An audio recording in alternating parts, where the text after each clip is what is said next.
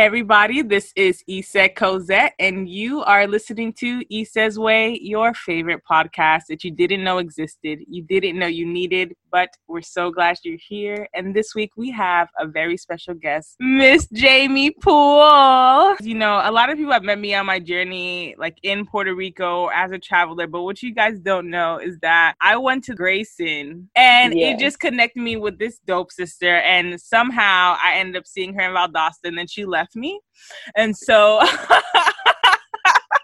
don't put it like that. Well, okay, let me put it in better terms. Sometimes in life we outgrow these spaces and places. So she decided and was ready to finish NUGA. But it's okay, because even though she's been far away, she's still been near and dear to my heart. I want you guys to be introduced to my soul sister, Miss Algebra. Tell everybody a little bit about yourself. All right. So first, thank you so much for having me. I don't know, this question is always so interesting to me when you tell me about yourself. Like, the best way I feel like to describe me is just organized chaos.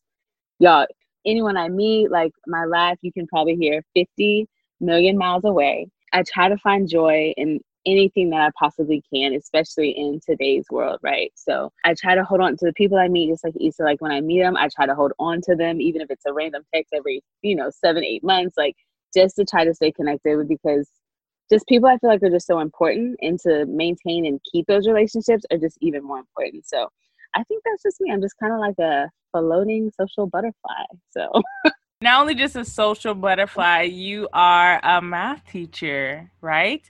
Yes. Because how did you get into math? Like, how did you get to algebra, or how did you get, when did that come into play? Okay, this story is always so interesting to me. So, graduated from Grayson, went to Valdosta, and I went to school to do mass communications because I was going to be Oprah. Like, that was my plan. Like, I'm going to have a TV show, blase, okay? Then I transferred to UGA because of the journalism school. I was like, that's where I want to go. That's what I want to do. My parents were like, make sure you have a job, like an after like a school job or whatever. And so I started working at this elementary school. Little old me coming from Grayson, Gwinnett County's best kept secret. I was just really naive into thinking that all schools were the same. And so when I was working at this school, it was very simple things of like things that they didn't have when it came to resources. And I was like, what's going on? Like, I don't understand. So I was like, so my brain started changing, or like my thought process was changing. And I was like, okay, wait a minute, what's going on? So then I was like, you know what? Maybe I won't really go into doing a TV show that's about me. Maybe I will try to talk about people's experiences when it comes to like their childhood, their journey, whatever. And so that shifted once again. And so I was like, you know what? Let me go into education. But at this point, I'm in like my junior year of college. And I was like, crap, I got to change my major. And I don't want to have to apply to the education school. So I was like, what major can I possibly get to still like learn about people, I ended up getting human and development within the College of Family and Consumer Science at UGA.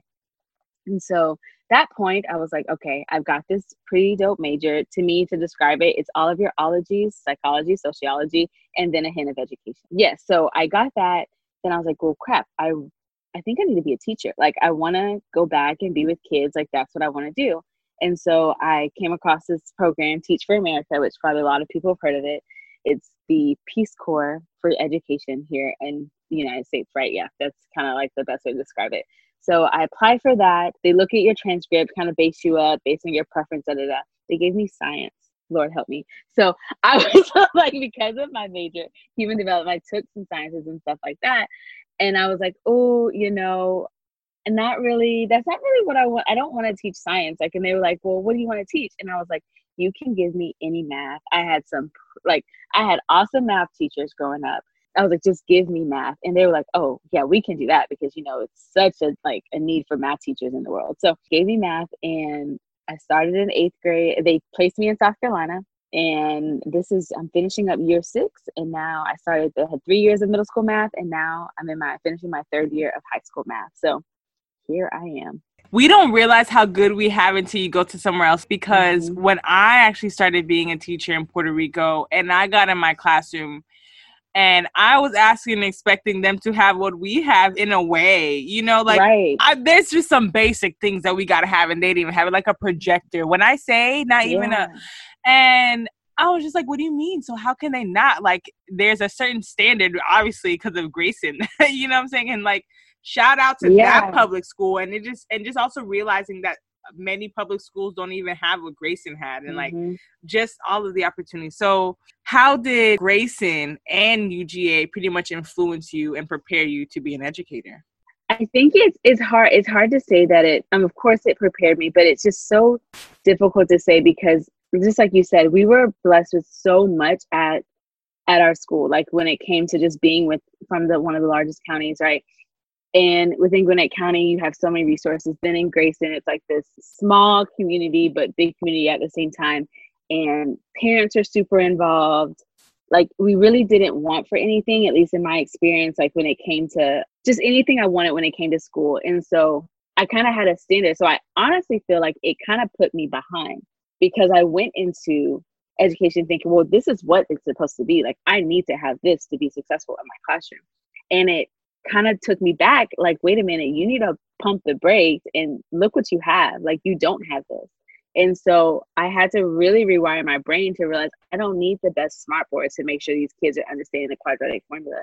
I don't need to have these I don't need to have the greatest manipulatives. I have these pennies, so that's going to work. Or I just really had to change my mindset. So I will say that that's how it helped me. It helped me rewire my brain to know that you don't have to have everything. Everything that glitters is not gold, right? So I think that's what happened, like when it comes to my experience growing up in Grayson and then going to UGA, because honestly, Grayson to UGA, it's a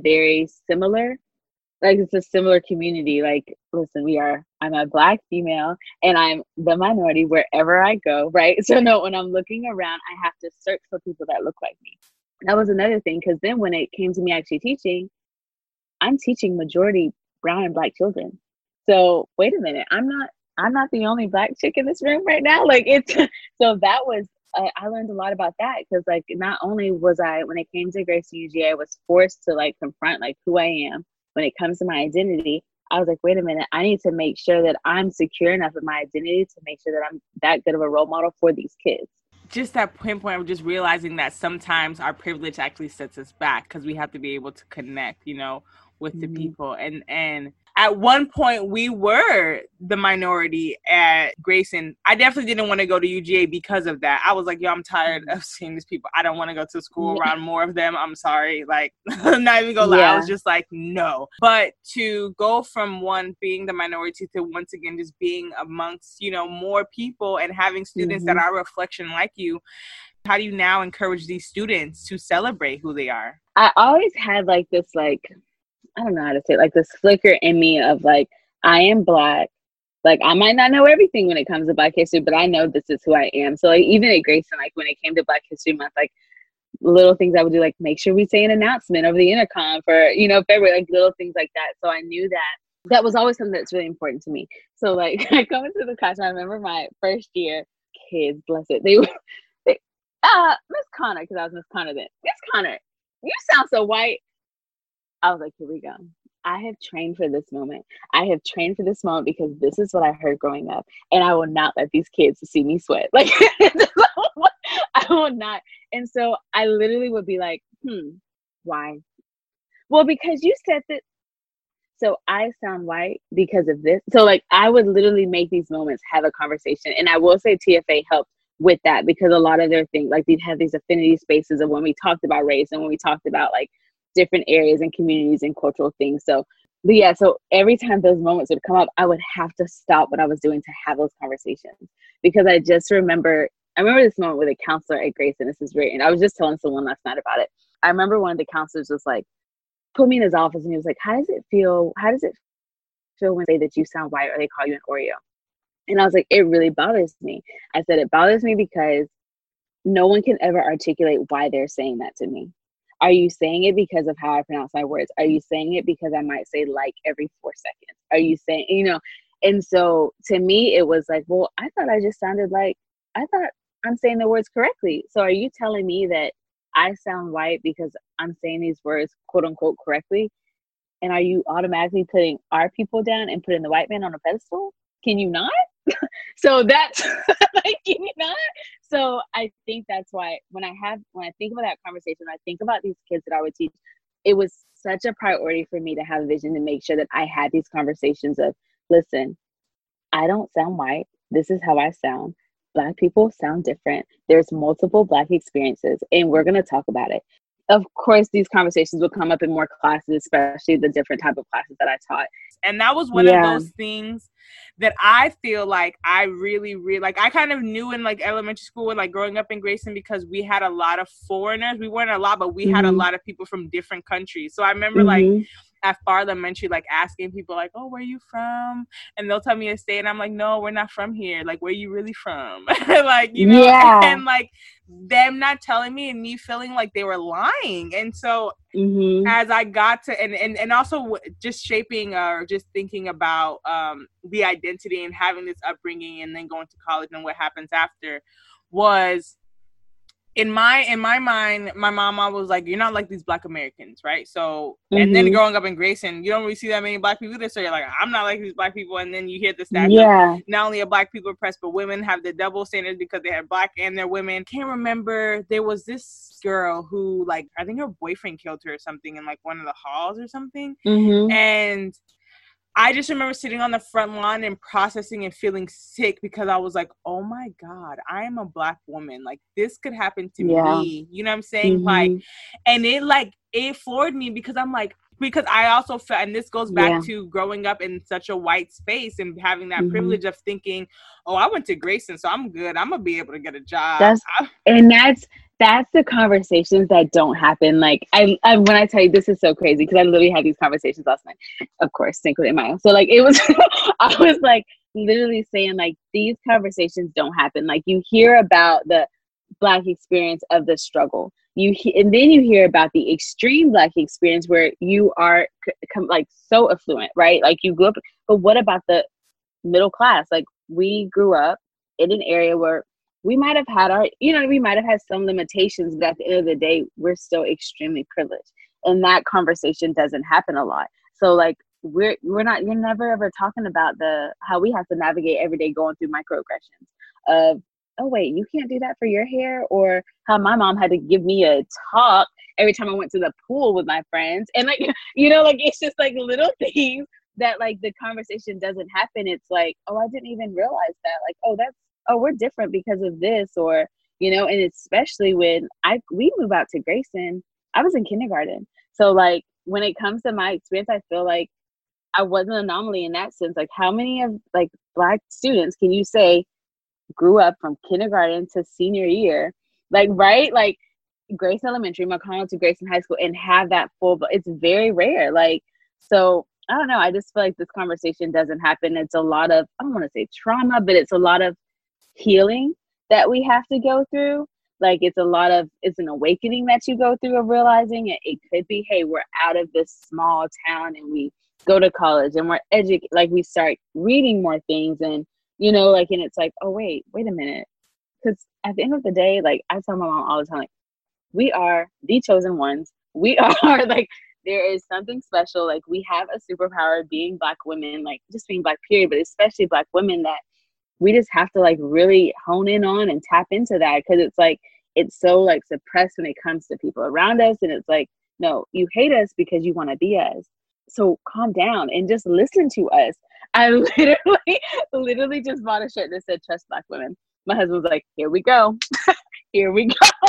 Like, obviously you did because you married one boo. Like, oh yes, Mr. Poole, talk about that. And now that you're on the other side, you are no longer a child, but you are a woman of a man.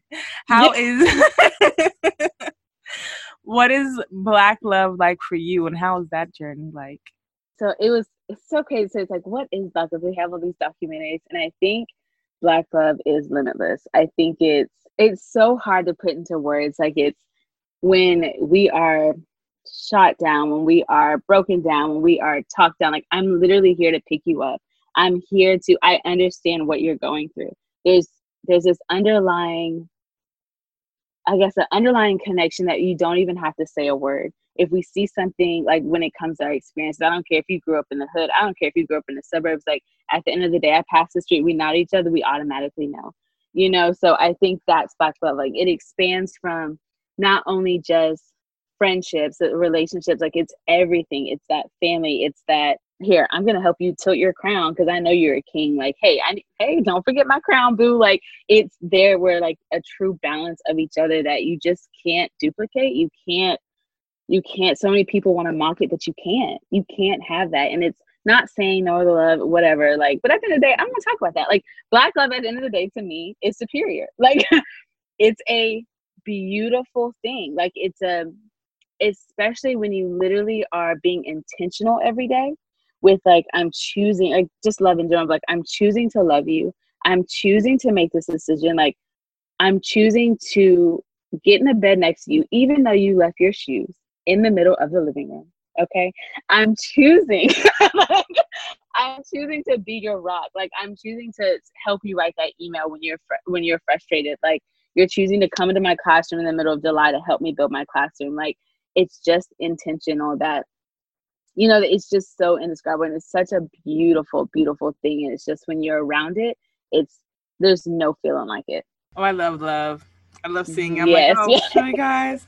Woo. But I want to see when they come out, because being able to celebrate all of our differences, and also just like once it owning like not just your Blackness, but also different cultures that make us, you know. And I think me on my journey, being able to learn more about Liberia and actually accept that and not feel like I had to put that aside, because I feel like, you know, growing in Grayson, I kind of like I would embrace it, but still kind of like shield it in many ways to protect myself from jokes or stuff. Now that like I'm like in this place, I'm able to accept it more so that my children can, because I don't want them like, they're gonna have their doubts and challenges, but having these parents or like aunties and uncles or friends who help them celebrate and appreciate who they are, they'll be fine. You know, since we grew up in these spaces that, once again, we were the minority, we still had our homes, we still had our friends that were reflections of us, that allowed us to still grow up, you know, sometimes ask these questions or not, just to be able to say, I got you, sis. Exactly. I know you have a poem to share with us today.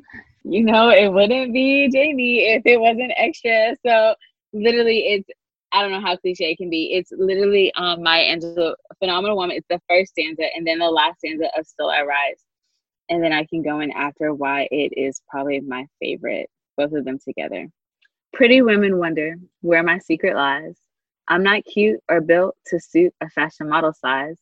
But when I start to tell them, they think I'm telling lies. I say, it's in the reach of my arms, the span of my hips, the stride of my step, the curl of my lips. I'm a woman, phenomenal woman, and that's me. Out of the heights of history's shame, I rise. Up from a past that's rooted in pain, I rise. I'm a black ocean, leaping and wide, welling and swelling, I bear in the tide. Leaving behind nights of terror and fear, I rise. Into a daybreak that's wondrously clear, I rise. Bringing the gifts that my ancestors gave, I am the dream and the hope of the slave. I rise, I rise, I rise. Can't pick one or the other. I love them both, and it's so perfect. Like, just because Phenomenal Woman, of course, if you read the whole poem, it's just, listen, I'm a woman, and I know what I am, and I'm confident in who I am. And then the last stanza of Still I Rise, like, especially when it talks about ancestors, because of course it's like spiritual journey that I'm going on. It's like the world society is like, I think the world has somewhat demonized when it comes to us reaching, like, acknowledging our ancestors and stuff like that. And so I'm like, wait a minute, no, that's not bad.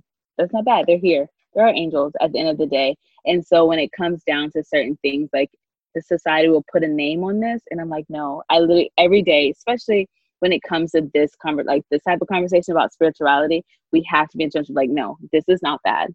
You might use this word, I use this word. It's literally the same thing, but just because it's not yours, you say it's bad. And so that's why I really like that. Because at the end of the day, baby girl, I'm still gonna rise.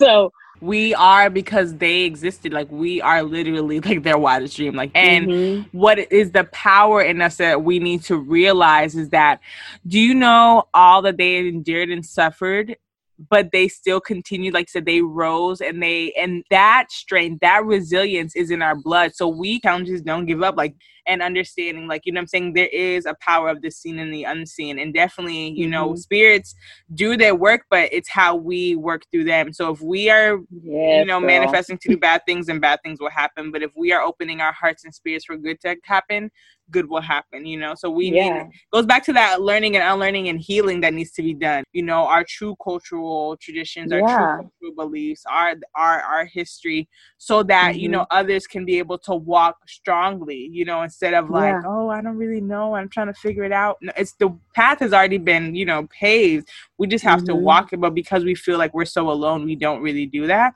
So having you as a teacher, having family and support systems to make sure that we stand strong and our crown is held high, you know, we will be able to open doors and rise. Yeah, girl, completely.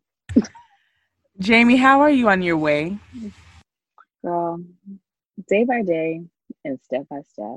I think it's just like I mentioned earlier with relationships, like building relationships as I'm on this journey and just maintaining them. I think I'm in a very fortunate situation because of my job, like being a teacher. I literally have 100 or more than 100 kids a year. And so I'm able to meet and hear about their lives and be able to impart little things that I learned into their lives. And hopefully they'll carry along. And that's just how that seed will be spread and watered. So taking it day by day, girlfriend. These seeds will be sown, and they will be able to be great, embracing who they are, and be able to open many doors because of you and your truth. So thank you, Jamie, for just staying true to yourself and being able to encourage us all on our journey. Thank you. Thank you for having me. It's been a pleasure. It's been a pleasure. To everyone who is on your way, you're not really sure where you're going, just keep moving forward and don't be afraid to trust yourself and your place, because you have a purpose. This is Issa Cosette. Y'all be blessed.